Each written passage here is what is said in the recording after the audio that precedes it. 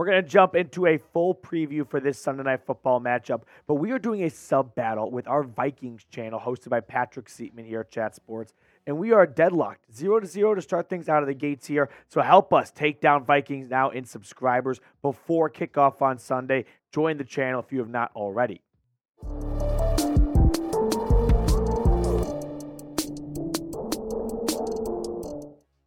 Well, the game that everyone wanted to flex out of primetime is shaping up to be one of the best games of Week 11. You've got the Denver Broncos riding a 3-game winning streak. Coming into town is the 5-game winning streak Minnesota Vikings led by Josh Dobbs, something I did not think I'd be talking about just a few short weeks ago, but here we are. So we're going to preview this game. We're going to get to know both teams, and then we're going to run through my 5 keys to victory. Now, I do want to start off by saying this. I do not believe this is a must-win game, but I think this is a can't-lose game. And I know those things kind of mean the same thing, but they also don't, right? Is your season over if you lose? No, you would unfortunately go from 4-5 to 4-6, but you could still go on a run potentially. However, this is just too good of an opportunity to pass on to get back to 500. It's never easy winning in the NFL. But when you're at home, that obviously increases your chances of winning. And then when you're going up against a team who's on their backup quarterback, you have to feel a little bit better. Not even their backup. Like, I don't even know what you call Josh Dobbs. He's their new starter that they traded for, but he was originally going to be the back. It's a complete mess. So, listen, it's not a must-win game, but you can't lose this type of opportunity at home on Sunday Night Football. Now, there is still a long ways to go until the playoffs, but if you want to be a little bit of a freak right now, a little bit of a sicko, and look and see where Denver is in the playoff picture. There is still some ground to be made up. However, you have the Pittsburgh Steelers, who I don't think are very good at all. The Cleveland Browns were dealt a crushing blow today, losing Deshaun Watson. Can't believe this, but C.J. Stroud and the Texans are currently in the playoff picture. So if they can hold on, they would get the 7th seed. However, I don't think these results are going to stay true come the end week of 18. Now, let's get to know the Broncos and the Vikings just off the numbers here before we start really getting into the nitty-gritty. Denver comes in with the 15th best scoring offense. Meanwhile, Minnesota is just a hair ahead of them, averaging 23.3 points per game. Vikings got a pretty average defense in terms of points allowed, whereas that 70-burger is still holding down Denver as the worst defense in football for points allowed. Turnover differential, though, favors the Broncos, especially after forcing 9 turnovers the last 2 games.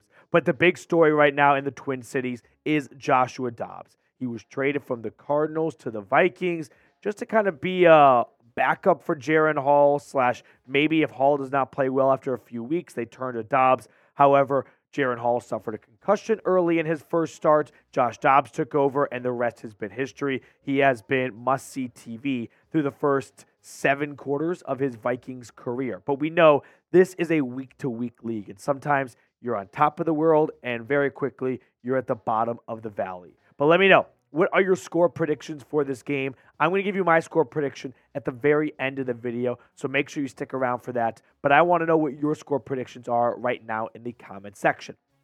Here are my keys to victory for the Broncos. Make Dobbs a pocket passer.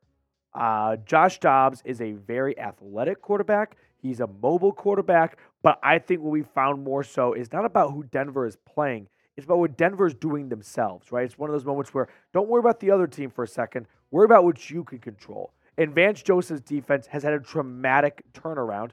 And let's kind of roll the tape a little bit as to why. I mean, let's go back to Monday Night Football, all right? Second quarter, 3rd and 5. Josh Allen only has a 3-man rush. Vance Joseph is putting 8 guys back in coverage, and he's only sending 3. This was a trend I noticed throughout the game that is becoming a new development for this defense. Fast forward to the end of the second quarter. Now it's on 1st and 10, right? So it's not even on an obvious passing down.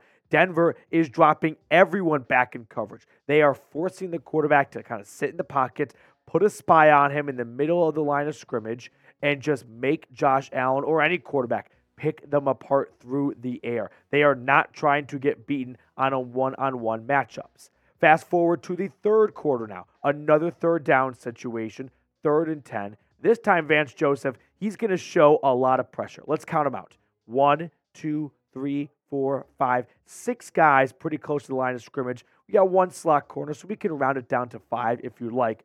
But roll the tape here and look what happens. After those five guys line up at the line of scrimmage, only three go after the quarterback. And check out Zach Allen in the middle right now. Zach Allen has quietly been an unsung hero for this team's defense the last couple of weeks. But Vance Joseph showing pressure and then dropping guys back in coverage, testing the quarterback, forcing the quarterback to beat them in the pocket. Same thing goes here. Fast forward to the fourth quarter. Another third and obvious passing situation. Count them out with me. 1, 2, 3, 4, 5, 6, 7, 8. That all 11 guys are on screen right now. Denver's going to show engage 8, which is ironic because that's what Buffalo did that cost them pass interference at the end of the game. But watch what Vance Joseph really dials up here. Okay? Ball is snapped, and all of a sudden, there's only 3 guys going after the quarterback. So they are throwing different looks at quarterbacks, and they are disguising blitz packages. They are dropping players in coverage. They are not trusting their DBs outside of Pat Surtain in one-on-one matchups. They are giving them support. They've got athletic linebackers, okay? When you look at Denver's front five, Jonathan Cooper, Baron Browning, Nick Bonito, these are not old men. These are guys with a lot of spring in their step. They can run with players in the flat and over the middle of the field. Josie Jewell and Alex Singleton are some of the fastest off-ball linebackers in football. So they are putting their linebackers in spots to sit back in coverage, and they want quarterbacks to beat them from the pocket. And we saw on Monday night that was not possible with Josh Allen. So if Allen can't do it, something tells me Dobbs will not have much more success. Second key to victory, improved red zone offense. This red zone offense is not where we would like it to be. Now, don't get me wrong. I'm very happy with this team riding a nice 3-game winning streak, but let's not be complacent, right? Let's not be settlers. Let's strive for more. Denver in the red zone this year, 17 for 31. That's a touchdown percentage of 54.8. Now, that's not the worst in the NFL. In fact, it's pretty much right dab in the middle, 16th in the NFL. But we can do better, and the Broncos should be striving to do better. So how can they correct their red zone woes? Well, let's start by running the football a little bit better in the red zone and also cleaning up the penalties, right? McGlinchey, Cushenberry, 2 guys that were penalized early and often in that win against Buffalo. You can skate by with the way the Broncos won on Monday Night Football maybe once a year where Buffalo can't count to 12 men on the field and Denver gets a win. And you don't apologize for wins, but you surely cannot bank on the opposing team having 12 men on the field every time you line up for a walk-off field goal potentially that you end up missing. But all that gets erased because of the penalties. So the point I'm trying to make here is, sure, the win's awesome. Enjoy the win. Don't apologize for the win. There's no asterisks around it, but it's just not something you can do every single week. Rely on the other team having a crucial mistake at the end of the game. Now, another thing is Denver has had a major issue of running the football near the red zone or in the red zone and near the end zone. In fact, Denver has 1 rushing touchdown this season. That's dead last in the league. We're entering week 11. This team has played 10 games. 1 rushing touchdown so far. That's just not going to be able to be something that helps your offense maintain leads and take leads and whatnot throughout the course of an entire season. They have to get better at running the ball in the red zone. Third key to victory for the Broncos, capitalize off of turnovers.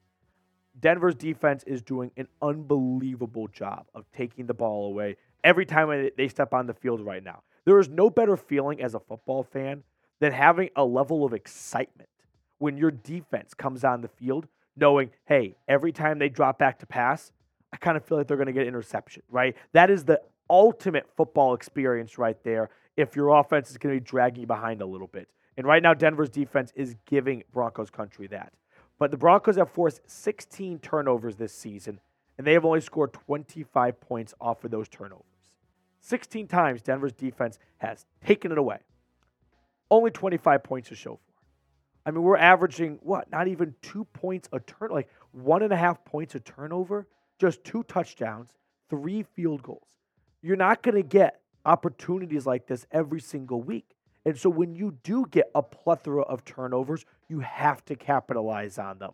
Denver flew close to the sun with four takeaways against Buffalo and only 6 points to show for as a result, and still found a way to win. But once again, that is not something you can rely on every single week. So when your defense comes up with big plays, you have to reward them.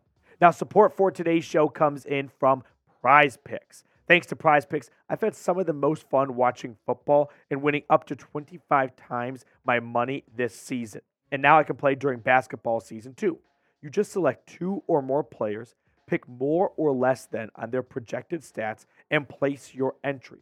Testing my skills on Prize Picks this season is the most exciting way to play daily fantasy sports. If you have the skills, you can turn $10 into $250 with just a few taps. Now, for this upcoming weekend slate of games, here's who I am selecting. I like the more on CJ Stroud, 1.5 passing touchdowns. He has been awesome. He's the front runner for NFL Offensive Rookie of the Year. Travis Kelce plus Jason Kelce. It's the Kelce Bowl all over again. I'll take the more on half a touchdown. I'm going to rely more on Travis than Jason for that. Jalen Hurts, more than half a rushing touchdown. And then CeeDee Lamb, more than 88.5 receiving yards. Go to prizepicks.com/CLNS and use code CLNS for a first deposit match up to $100. The link for that is in the comments and description of today's video. Prize Picks, daily fantasy sports made easy. Fourth key to victory for the Broncos. Take a few more vertical shots. Now, this is going to sound a bit counterintuitive because when Russ was in Seattle, it was all about let Russ cook, right? And then Russ came to Denver, 2022, and we quickly found out why Pete Carroll turned the burners off on letting Russ cook. And it was, hey, let's run the football. And they got away from that at the start of the year. Now they've gotten to running the football, and they're winning games, right?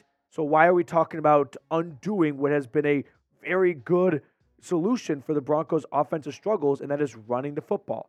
Well, because Russell Wilson's having the best year in Denver of his career, and the best year in quite some time, honestly, since maybe 2020 or 2021. But I want you to look at some of the advanced passing stats. Now, I know this is some real deep-level nerd stuff here, but just stick with me for a moment. Russell Wilson has 1,800 yards on the season. His average depth of target, right? How many yards down the line of scrimmage is Russell Wilson throwing the ball? 6.8 average yards, average depth of target. That ranks 27th among quarterbacks, okay? How about completed air yards, right? I'm not talking about dumping it off on a screen and then Javonte Williams running 35 yards himself. I want to know how many yards is Russell Wilson completing the ball through the air? 876 of his 1,800 yards. That is 25th in the NFL. 18 touchdowns to go along with all of those numbers. So on one hand, you're on a 3-game winning streak. If it ain't broke, don't fix it, right? On the other hand, don't you think teams are going to start to pick up on this? Pick up on Russell Wilson's not pushing the ball down the field like he used to. Things are staying close to the line of scrimmage. Safeties are going to start creeping towards the box a little bit more. Linebackers aren't going to be dropping back in coverage. So I don't think it is sustainable for Denver to go on a true postseason run if they never ask Russell Wilson to throw it at least 10 yards past the line of scrimmage, right? This is a starting quarterback we're talking about here. This is the NFL in 2023, not 1920. You got to go for the big shot every once in a while. So I'm not saying do some dramatic overcorrection where Russell Wilson bombs it on first, second, and third down. No. But if you become too predictable on offense, it's going to create the opposing defense's life a lot easier. So take a few deep shots every once in a while. Just keep the defense on their toes. But grade Russell Wilson this season, A, B, C, D, or F. For me, it's not an A grade and it's not an F grade, right? I don't think he's been a top 3 quarterback, and only a few guys should really get A's. Definitely has not been a D or an F or even a C. I think Russell Wilson has been a B to B plus quarterback this year. We're seeing a dramatic improvement from last year, but when the bar was 16 touchdowns a year ago, let's not have a parade because he threw 18. No, let's just be happy that he's finally putting up good to decent numbers as expected. Fifth key to victory for the Broncos. Keep playing the hits. Listen, Sean Payton and this locker room are gelling. They are in a rhythm right now. They know what to do. They are executing. This team is playing hard. This team never doubted themselves for starting off 1-5. They easily could have packed it up, traded Sutton, Judy, Simmons, and the whole gang, but they stuck together, and it is working. So this is just a little direct conversation to the Denver Broncos locker room, which is keep doing what you're doing. Like, at the end of the day, I'm just some Broncos YouTuber. You guys obviously know a lot more than any average Joe does and any fan believes they do. But ultimately, Denver's doing a lot of really good things on offense and defense. Zach Allen's generating a lot of pressure. Samaje Perine is coming up with key third down receptions, right? Fabian Moreau stepping in at CB2 and playing the best football of his NFL career. And you know what the funny thing is? If you notice these keys to victory, I don't have a single thing about slowing down Justin Jefferson, who I think is going to play on Sunday night. Because that's the beauty of having Patrick Surtain II. You just have that peace of mind knowing, oh, they have Justin Jefferson, they have Devontae Adams, we have Pat Surtain, so it doesn't matter. He's going to wipe them off the face of the earth. That's going to do it for us on today's show. Thank you so much for tuning in. I hope you enjoyed our content. And if you did, like the video, comment, share, subscribe, all that YouTube cliche stuff. You know the dealio. And we'll see you all later.